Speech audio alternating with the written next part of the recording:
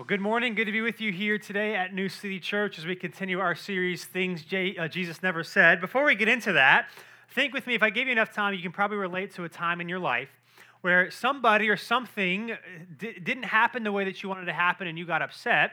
But part of the reason you got upset is because you had false expectations on what that person or thing was supposed to do for you. So then you even get more mad, even though it's not that person or that thing's fault, because they didn't do something that they never even promised to do to begin with. So let me give you a personal example that I'm apparently still working through. When I was younger, when you lose a tooth, the tooth fairy comes and visits you. And if you're good and the economy's going well in tooth fairy land, you get 50 cents or $1 or whatever it is. Well, one day I lost a tooth.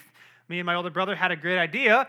What if, because the tooth fairy gives you good things, we asked for a Game Boy. Now, I'm talking about the OG Game Boy here, like the type of Game Boy where when you played it at night in the car, you were praying to drive under street lights so you could actually see the screen, right? And I was like, I want a Game Boy. The tooth fairy gives you things. And so I wrote a letter and put it under my pillow saying, I don't know what I said, but please give me a Game Boy.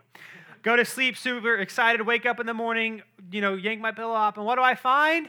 $1 or something, I don't really know what it was, and a letter in response basically saying, if you want a Game Boy, you need to save your money. And so I was not very happy about this, and so I have a couple of things to say. Number one, if you know who the tooth fairy is, please find that person and let me talk to them. Number two, I was upset because the tooth fairy didn't give me what I wanted, but the thing about it was that if you ever read the tooth fairy manual or just know how they operate, there's no promise of a Game Boy or of an expensive item under your pillow.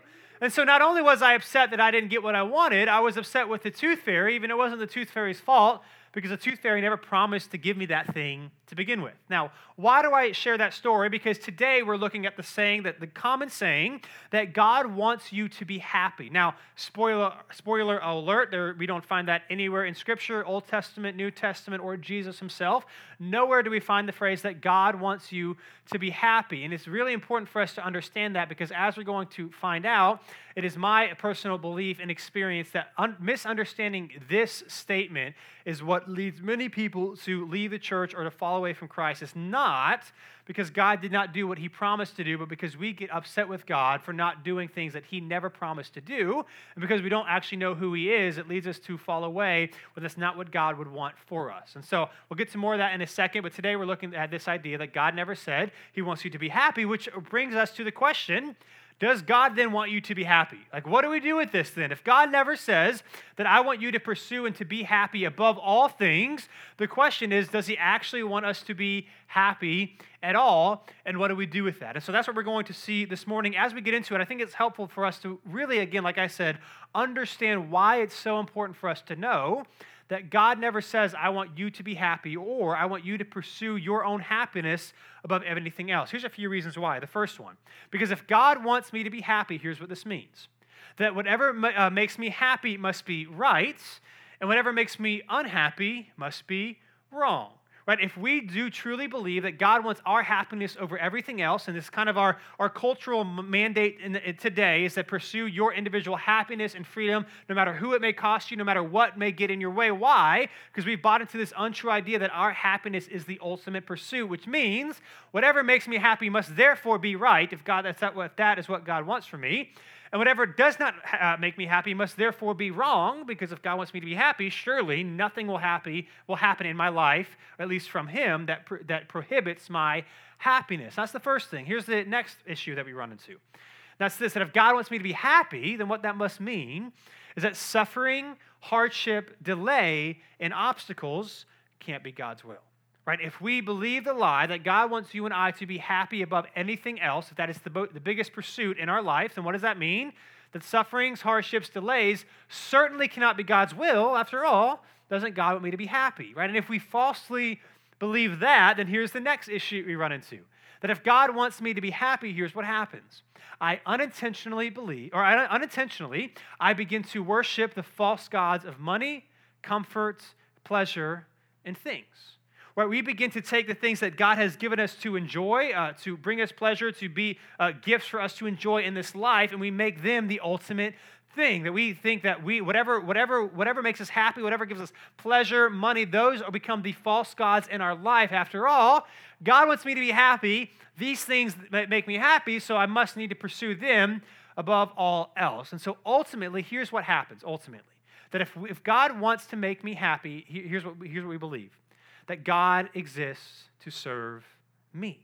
Now, here's the thing. We wouldn't actually come out and say this, and if we spend, even if you're not quite sure about this whole Jesus, the whole God thing, like if we were to grant, for the sake of argument, that God exists, that he's all-powerful, and that he owns everything, like everything is his, then yeah, that would make sense that God doesn't exist to serve me. However, in our personal lives, we often live like that, right? We often live that God, you're supposed to do what I want you to do, that you exist to serve me. And what we need to know is that it's quite opposite is the truth, that we do not exist to, God does not exist to serve us.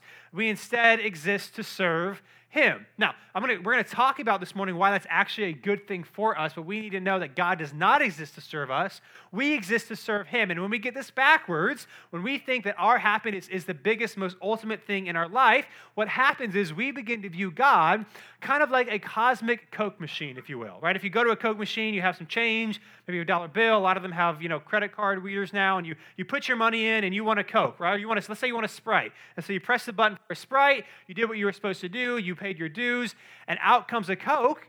You would be upset. Why? Because you did what you're supposed to do. You wanted a Sprite, and you didn't get a Sprite. You got a Coke. You'd be upset. And here's what we often do with God, right? We often view God as kind of like our cosmic Coke machine, that I do this, and you must do this, and if you don't, I'm going to be upset. In other words, here's the problem, that if I am not happy, then God has failed me. Right? If happiness is what we are ultimately supposed to go after and pursue, what this means is the problem that we have, that when we are not happy, we falsely believe that God has failed us, which is not true. In fact, and this is just my anecdotal personal experience, there are lots of reasons why people may reject Christianity, fall away, stop being involved in a church community, all these sort of things. But in my experience, the biggest reason that people reject God is not an intellectual problem. It's not even necessarily that something bad happened to them, but that is part of it. But the biggest reason that my experience that people reject God is because they believe that God did not do something, that God did not uphold a promise to them that God never made to begin with. In other words, yesterday I was on Twitter and I saw this guy tweet, someone I guess who used to be a follower of Christ, no longer is, and he asked this question, two questions. One, he said, if you're no longer a Christian, why are you no longer Christian? Why do you never go to church anymore? Whatever. And secondly, why do people believe you never go to church anymore? So what's the real reason?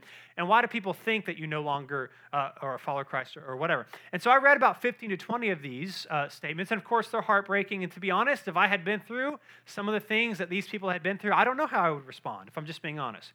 But what I found is that every single one, except for possibly one of them, had nothing to do with their intellectual doubts about the scripture, about God, had nothing to do with whether or not Jesus actually rose from the dead. But what happened was difficult things happened to them, or things happened to them that they felt were unfair. And let me be honest, some of them rightly may have been unfair. Some of them had been through some difficult things, but their problem was not so much just they had gone through something difficult, because God was clearly not supposed to allow that to happen.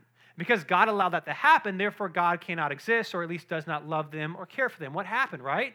We believed the lie that if anything happens in our life that isn't good for us, then God has failed us. However, God never promised us happiness. He never promised that everything would go our way. And so the question is, what does Jesus actually want us to do, right? If he never says, I want you to be happy above all things, what is it that he actually wants from us? And so I'm going to read a few verses this morning. You can try to follow along in your Bibles, but it may be easier for today's purposes just to read along with the screens, as I will be going to a few places.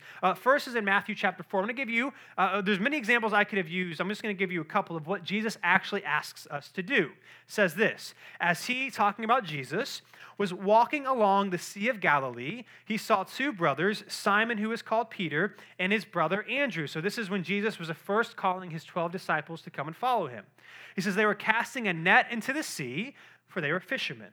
Follow me, he told them, and I will make you fish for people. Immediately, they left their nets and they followed him. In other words, and I'm sure there was probably more than just like, hey, some crazy guy on the beach is saying, come and follow us. I'm sure there was more that was said, but they saw something in this man and they said, you want me to follow you? There's something intriguing, so interesting that they actually went and did that. Matthew chapter 10, Jesus talking again, says this, whoever doesn't take up his cross, in other words, whoever does not give their life to me and follow me is not worthy of me. Again, he's saying nothing about happiness. What is he saying? Come and follow me. I'll give you another example, Matthew chapter 16. Jesus is teaching and then says this. Then Jesus said to his disciples, if anyone wants to follow after me, let him deny himself, take up his cross, and follow me. Again, what does he say? He's not talking about anything about their happiness. What is he saying? I want you to follow me. I'll give you one more example, Matthew chapter 19. Now, if you were here last week, we looked at the rich young ruler, Mark's account of the version. This is the same story. Last week we talked about the untrue saying that good people go to heaven. And so referring to this passage again, Jesus is talking to a rich young Jewish man, and he says this, if you want to be perfect, Jesus said to him, go sell all your belongings and give to the poor, and you will have treasure in heaven. And then, of course, what does he say? Come, follow me. When the young man heard that, he went away grieving because he had many possessions. What's likely to happen in this encounter with Jesus, and if I'm being honest, and this was my first encounter with Jesus, I'm not sure that I would have reacted any differently. He's probably thinking, what? That does not sound fun. That does not sound like it's going to bring me much happiness. Surely God does not want me to not be happy. Surely that's not what it actually takes to inherit eternal life. And so he rejected Jesus' command to follow him because it didn't seem like it was going to make him happy. You see, we have a problem here because Jesus never says that I want you to be happy. Instead, here's what happens. John chapter 6, the last one I'll read. Jesus is teaching a large group of people. Some of these people have seen miracles. They've seen Jesus do all these amazing things, and Jesus is basically talking about following him and how that might bring difficulty and hardship in their life if they do it. And then this is what happens, verse 66. From that moment, many of his disciples turned back and no longer accompanied him. So a lot of the people that were following Jesus around were saying, nope, we're not doing this anymore. And so Jesus said to the 12, so he looks to his 12 closest disciples, and he says, you don't want to go away too, do you? As Simon Peter answered, who was one of the disciples, Lord, to whom will we go? You have the words of eternal life, and we have come to believe that you are the Holy One of God. In other words, they have come to believe that Jesus is actually who he said that he is, that Jesus is actually going to do what he promised to do, that eternal life and grace and forgiveness and mercy are only found in him. And so here's what we need to know, especially with this idea that God wants me to be happy above all things. And that's this, that happiness is not the goal, Jesus is. To be very clear this morning, happiness is not the goal. Your pursuit of happiness above all things is not the goal of the Christian life. Jesus is. That is the point. That is the goal, that Jesus is calling us to come and follow him. And here is why it's important for us to know that happiness is not the goal, but Jesus is. And that's because when happiness is our goal, as we were talking about when we began this morning, we will justify doing things that are wrong, believing that they are right. Right? If happiness is our goal, then you and I will justify doing things that are wrong, believing that they are right, because after all, God surely wants me to be happy. And if we're being honest, we've all done this, right? We've all been in times and situations. Maybe you've had a long week. Maybe you've had a blowout fight with someone. Maybe you're in a stressful situation and you're just upset. And so you go and do something maybe that you shouldn't do under the justification, well, surely God doesn't care. God knows I'm going through a lot of things, so it must be the right thing to do. And happiness is our goal above all else. We will justify doing wrong things, believing that they are right. Let me give you not a moral example, but an example that I struggle with to this day. I love milkshakes. Now, you may not be able to tell from my frame, but I love me a good milkshake. Like, good milkshake, they're on point. The problem is, when I drink an entire milkshake, most often, my stomach does not like that. Now, I don't know if you know about this, but just a little side note for you Chick-fil-A lovers. At Chick-fil-A, you can get a chocolate cookies and cream milkshake. Like, they'll mix them together for you if you ask, special request, do it. It's awesome, right? And so when I get one of those milkshakes, what do you think I do? I drink the whole stinking thing. Now, Christina, my wife Christina, is like, you probably shouldn't do that. But what do I say?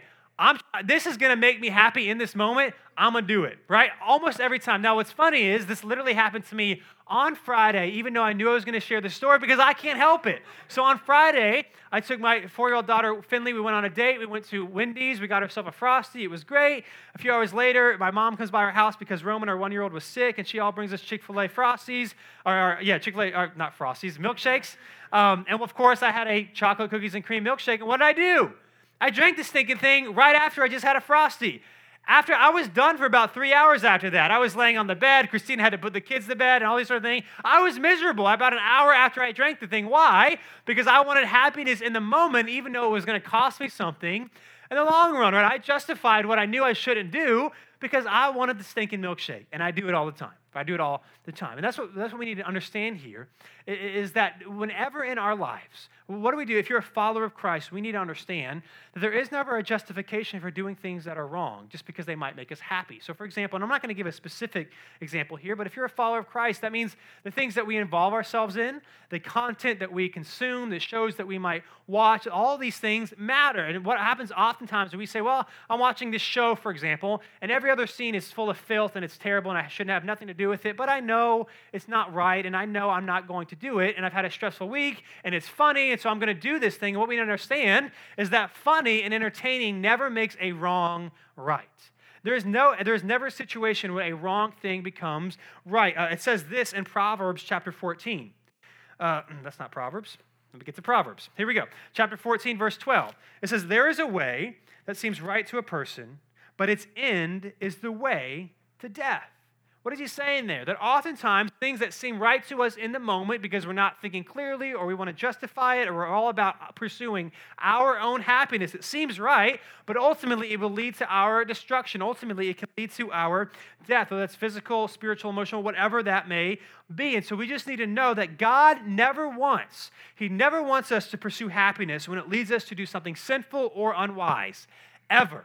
He never wants us to pursue happiness when it leads to something sinful or unwise. In other words, Jesus does not want you to pursue happiness. He wants you to pursue Him. In other words, that's what He's telling us to do, that you and I need to pursue Jesus. He is the goal, not happiness for happiness' sake, but Him. Now, to be completely honest with you this morning, nothing I have said up until this point is probably surprising to you. Like maybe the happiness stuff, all that makes sense. Like if happiness is my own goal, I can see why that can lead me down a wrong path. But you're the pastor, so you're supposed to say pursue Jesus, right? So I get that. And also, if we're being honest, and let's just be honest, I think sometimes part of the reason that we hold back from either giving Jesus our life or if you are a follower of Christ, but really taking Him seriously and letting Him be Lord over every area of your life is that we are afraid that that might mean that we're going to be miserable. Right, that He's not going to want us to be happy at all, that He's going to hold us back. I think of a story that I read just this week, and I'm going to be clear before I say this. I'm not passing judgment on this person. I'm not saying what they're doing is wrong. In fact, the heart behind it is noble, but it's a story about a Catholic nun. Obviously, we're not Catholic, so we would have some disagreements here. But I think if we're being honest, the story that I'm about to tell you is what we think is going to happen to us if we actually pursue Jesus above all things. So it's the story of a basketball player, a female basketball player by the name of Shelley Pennefeller. She played at Villanova in the 1980s, was one of the best college basketball players in the country. After she graduated, she moved to Japan, the WNBA, so the women's professional basketball did not exist in the United States at that time. She goes to Japan. She plays for a few years, becomes one of the best players there, and then, as true story, is offered a $200,000 contract, which for that time, especially for a women's player, was just probably would have made her the richest player in the world. Translated to today, it's about $400,000. Long story short, she ends up rejecting the contract, moving back to the States, and becomes a cloistered nun, which basically means there's different levels of it, but she joined a monastery, a convent here in the United States, one of the most strictest convents in the world, where basically what happens now, and the reason I had this story was the 25th anniversary of it was this year, which I'll explain how that's significant in a second, but she joins this cloistered nun, this convent, which basically meant a couple of things for her. One, she's never going to leave the monastery again for the rest of her life. For 23 hours a day, she and the rest of the nuns walk around barefoot, except for the 1 hour a day that they're allowed to walk around in the courtyard, which she can wear sandals. She never sleeps for more than 4 hours at a time because they have prayers that they have to wake up for. They only eat one meal a day, and they're completely secluded from society. No phones, no televisions, no internet access. In fact, part of the story was talking about how, like, when the Twin Towers fell, right, they didn't know what happened, they didn't see it, whatever. They prayed for it because they prayed for the country, but they had no idea what was going on because they have no access to the outside world. Probably the most difficult thing about all of this, however, is that she is only allowed to physically embrace her family once every 25 years. So no access to people in the outside world. You're allowed to write these nuns letters, and they can only write you a letter back if you write them one first. And so they're totally secluded and all that sort of thing. They're allowed to see people and family just twice a year. However, they're separated by a 6-inch glass barrier. So they can't touch them, and they're separated, but they can see people twice a year. That's it. And so the story was being run because this summer was her 25-year anniversary, where she's going to renew her vows, and she got to see her family, give them a hug. It was like 10 seconds each for the first time in 25 years before she goes back in and never sees them again, especially her parents. Would have been the last time that they were actually able to physically embrace. Now, I'm not judging the heart behind that, but what happens, I do think that's missing the heart of Jesus. That Jesus is not calling us to seek prosperity for prosperity's sake, nor is he calling us to seek poverty for poverty's sake. And what happens is sometimes we think if I actually pursue Jesus, he's going to want me, he's going to call me to be miserable, and that is not the case. That Jesus is not asking us to be miserable. He's not asking us to be miserable. He's asking us to pursue him. Instead, here's what happens actually. If we actually pursue the Lord with our life, here's what actually happens for us. I'm going to read a passage in Isaiah chapter 35. Now, this is written by the prophet Isaiah. In context, he was writing it to the Israelites who had been in captivity. They were not in Jerusalem in the promised land anymore. But he was saying, because of God's faithfulness, one day, God will restore for you, not because you deserved it, but in his goodness, he will bring you back into fellowship with him. And here's the words that he says, verse 8. He says, a road will be there, and a way, and it will be called the Holy Way. The unclean will not travel on it, but it will be for the path, for the one who walks the path. Fools will not wander on it. So he's being clear here that those who desire the Lord are going to obtain the thing that he is promising here. Verse 9, there will be no lion there, and no vicious beast will go up on it. They will not be found there, but the redeemed will walk on it. The redeemed of the Lord will return and come to Zion with singing, crowned with unending joy. Joy and gladness will overtake them, and sorrow and sighing will flee. Let me just ask you, does that sound miserable to you? In Isaiah 51, Isaiah quotes this Revelation 21, which is basically talking about when Jesus comes back to judge the heavens and earth and recreates his new kingdom. He says there will be no more pain, no more suffering, no more tears, no more sadness, no more death, no more cheating, no more lying, all of these things. And he says that we will be crowned in unending joy. Does that sound miserable to you?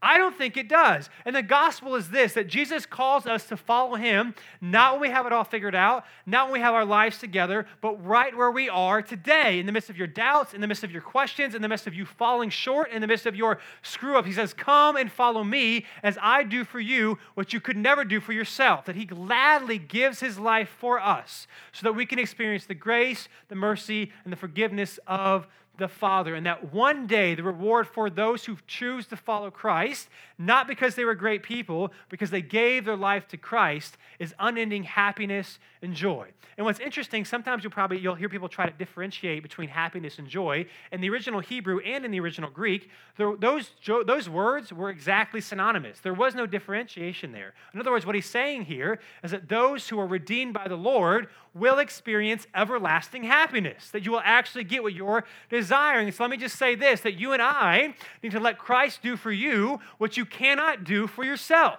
Ultimately, what he's saying is, come and pursue me. You should come and pursue me because I'm going to do what you cannot do for yourself, what you cannot get on your own pursuit. Come and follow me. And here's what happens when we do this. Here's what ultimately happens when we let Christ do for us what we cannot do for ourselves. Psalm 37 says this, take delight in the Lord, and he will give you your heart's desire. Now, this may sound completely contrary to what you think about God, but what does it say? And I could give you a plethora of examples that we do not have time to go over, that God will give you your heart's desires. Now, hear me, not what you think you desire, but what you actually do desire. And we all know that those things are not always the same, right? Think about in your life some of the bad decisions that you made, because in the moment, you thought that you wanted this thing, and then you realize later that was a terrible decision, right? God will actually give you your heart's desire through Christ. And so here's what this means. Here's the good news about all of this, about us accepting the sacrifice that Christ has given to us, about us pursuing him even when we fall short. Here's what this means. Here's ultimately why. If we're just trying to think, maybe I'll get in trouble for saying this, if we're just trying to think about this from a purely selfish, what's in it for me perspective, here's the good news. That happiness is not the goal of the Christian life, but it is a byproduct. Happiness for happiness' sake is not the goal of a Christian life, but it is the byproduct. How can you read these verses and feel like God wants you to be miserable? He doesn't. He wants you to pursue him. And this is not just when you die and go to heaven and go to his kingdom. This is here and now as well, that in the midst of pain and suffering and hardships, you can know that your life still matters, that you are not alone, and you can confront the storms in your life with a peace and contentment that you cannot do by yourself. You cannot do it by yourself. Happiness is not the goal, but you better believe it is a byproduct of following Christ. Let me give you an example of one in my life personally of how this has played out. Finley, our daughter, turned 4 a few months ago, and so when she turned 4, she got her very first chore. And so she has to clean her room and clean up when she makes a mess, but she has her very first chore. And her chore now is that every night after dinner, she has to clean our plates, clean them off and whatever in the throw whatever way is on the plate in the trash, and then put it in the dishwasher. That's the point. Now, after the second time she did this, I had this revelation. Now, first of all, why do we have Christina? Yeah, not Christina. Why do we have Finley have chores? Because we want to teach her responsibility, right? We want her to grow up to be a high-functioning adult in society, and so she needs to know that you have stuff to do. And so that is the reason why we implemented her first chore. The second night after dinner, she cleans up plates, and I had this revelation. This is really nice. I know she's 4 and she can't do that much, and this is not that big of a deal, but this is one less thing I have to do, right? The goal of giving Finley chores is not to make my life easier, but you're darn sure it's a byproduct, right? And I'm thinking, she's 4, when does she mow the grass? When she's 6? How can I get more out of this? And I know Roman's just 1, but he seems pretty smart. Maybe we can give him stuff to do. Why? The point was not to make my life easier, but it was a byproduct. And not that it's a perfect analogy, but this is what Christ has for us. Following Jesus is not meant to make you miserable. That is why he came. Following Jesus is to pursue him above all things, and as a byproduct of that is that he will radically transform your life. Let me read these verses real quick. They won't be on the screen. I could give you many of these, but I'm just going to say a few of these real quick. Psalm 37 says this, that we are to delight ourselves in the Lord. Psalm 32, be glad in the Lord. Philippians 3, rejoice in the Lord. 1 Thessalonians 5, rejoice always. Romans 12, do your acts of mercy with cheerfulness. Psalm 100, serve the Lord with gladness. The last one, Philippians 4, rejoice in the Lord always. I will say it again, rejoice. He is not asking you to be miserable. He's asking you to come and follow him and see how he might radically transform your life. Now, I don't know about you, but I love myself a good meme. Okay, I don't know if you're a meme. I love myself a good meme. I found a meme last night on Twitter. So Twitter is normally a big waste of time, but apparently this week it came in handy for this message. I found this meme on Twitter and I was like, this is awesome. And so I want to share with you in a second. I'm going to give you the context of it first. If you've seen Parks and Recreation, the TV show, it's Tom Hagelford. Think of it in his voice. If you haven't seen it, it's still a funny meme. Here's what it is. It says, friend, I didn't know Christians could have fun. Me, it's thou shalt not kill, not thou shalt not thrill. Okay, now can I get an amen from there? Right, thank you. You guys are I don't know, is that funny? First Service is I don't know if that's funny. Guys, we have a GroupMe here for our church staff, and I post memes all the time, and no one ever responds to them. So it's funny to me, even if it's not funny to you. The point is that God is not asking you to be miserable. Right, that is the point. He's not asking you to be miserable. Happiness is not the goal, but it is a byproduct. Maybe think of it this way. Just to prove to you that this is actually true, think of it this way. Think of the most godly person that you know. Maybe there's a couple of people, probably someone older in your life. The most godly person that you know. Let me ask you this. Would you describe that person as miserable? Probably not. And here's what's interesting about some of the most godly people we know. Typically, they probably have gone through some pretty difficult stuff. They might have gone through some tragedies, some hardships, and yet they don't seem to have a bitterness about them. They don't seem to have an anger about them. They don't seem to have, a negativity about them. There seems to be, in spite of all the things that they may have gone through, a contentment, a peace, a love for others and life, a happiness. Why? Because they have known and they have followed Jesus. It is not meant to make you miserable. Even if following Jesus means difficult things will happen in your life, the goal ultimately following Jesus is for what Jesus did for you, and a byproduct of that is experience the happiness and joy that he has for you. You can think of it this way, and you might have heard the story. I'm going to share a more edgier version of it because I think it makes a better point. But think of it this way. Think of a fish out of water. You take a fish and you throw it on the beach, and the fish is flapping around, and its gills are gasping for water, if that's what that actually happens there, and its scales are drying out, right? What do you think the fish wants? You think in that moment the fish is happy. Probably not. And so you're like, well, what would make me happy? Maybe if I gave them $500,000 cash. I'll just throw a mound of cash on the beach and put the fish on top of the cash. Do you think the fish is now happy now that he's flopping around on some money? Probably not. So what if you say, okay, maybe he's still not happy? You know what I'm going to do? If I was on the beach, what would make me happy? I'm going to give the fish a beach chair and some sunglasses. So you throw the fish on the beach chair, you put sunglasses on it, sun goggles maybe, if you will, and you think the fish is happy now? Probably not. So what if you decide to give the fish a copy of Playfish magazine and a martini? Right? You see the fish, you see the fins on that fish, you know what I'm saying, right? You think the fish is happy? Probably not. You're like, and I don't even know if you're allowed to say that. But do you think the fish is happy? Probably not. What about this? What if you dress the fish up? You give it a pair of double-breasted fins and people skin shoes. Ooh. You think the fish is happy? Probably not. Why is the fish not happy? Because he's out of his element, because he was not made for the beach. And so it is with us, that ultimately if Christ loves us, if God loves us and created us to be in a relationship with him, void of that, you will never experience the joy, gladness, peace, contentment, mercy in your life that your heart so desperately desires apart from him. That is what it means to follow Jesus. And so all that to say, here's really the bottom line, the main point for today, and then we'll close, and that's this. That only those who follow Jesus will ever experience what it means to be happy. Only those who follow Jesus will ever experience what it means to be truly happy. Now, hear me, I'm not saying you need to follow Jesus to experience happiness or to experience joy in seasons and moments in your life. You do not. But if you actually want to experience the happiness and joy that God has awaiting for us in his kingdom, that will only happen for those who know, love, and follow Jesus, even in the midst of us falling short. That only in the kingdom of God, only with Christ himself, will your heart actually be in the presence of that which it was created for. And on top of that, there's no more pain, suffering, hardship, death, that we will be able to live, work, and play in perfect harmony with our hearts fully satisfied and joyful and happy in him. You can be happy without Jesus, but you'll never experience what it means to be truly happy without him. And it makes me think of, and I just want to share this story real quick, and I want to be careful because I understand why people say this sort of thing. And if you're familiar with my story, when I was 19, my dad died. And so some of the things that people say, which is what they often say, try to be customary, to be nice when someone passed away, is rest in peace, right? They'll say rest in peace. There's nothing wrong with that. But I remember hearing that phrase said to me or posted to me or whatever, texted, whatever, when that happened. And my first thought being, rest in peace?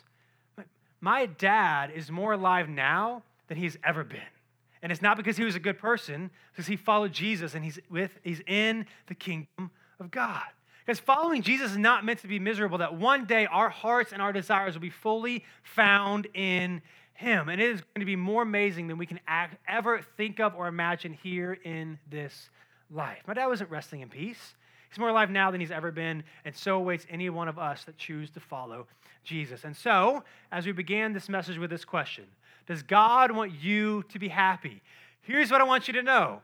The answer to that question is yes. The answer to that ultimate question is yes. However, the way to get there is not how you and I often think. It is not from selfishness. It is not from pride. It is not from us pursuing our own things for our own gains, thinking that they are going to give us what they cannot give us. It's about pursuing Jesus. It's about loving God, loving others, being selfless, not always doing what we think will make us the most happy, because ultimately, when we love God and love others, it allows us and as many people as possible to see and experience who Christ is, so that one day we will get to enter into the God's kingdom because of the sacrifice of what Christ did for us. That is what awaits those who follow Jesus. Not happiness for happiness' sake, but it is a byproduct of following him. Again, only those who follow Jesus will ever experience what it truly actually means to be happy. And it's not by you trying really hard. It's not by you being a good person and not sinning anymore. It's about you and I laying down our life, following Jesus, experiencing the grace and the mercy that he has, so that no matter what may happen in this life, we have the grace, mercy, peace, and love of God, and that one day we'll get to walk into his kingdom because of the grace and mercy he gave to us, so that we will actually be able to experience the grace, joy, and happiness that awaits us for all that are in Christ. But that only happens if we choose to follow him and the grace that he has given us. Only those who follow Jesus will ever experience what it means to be truly happy. Let's pray.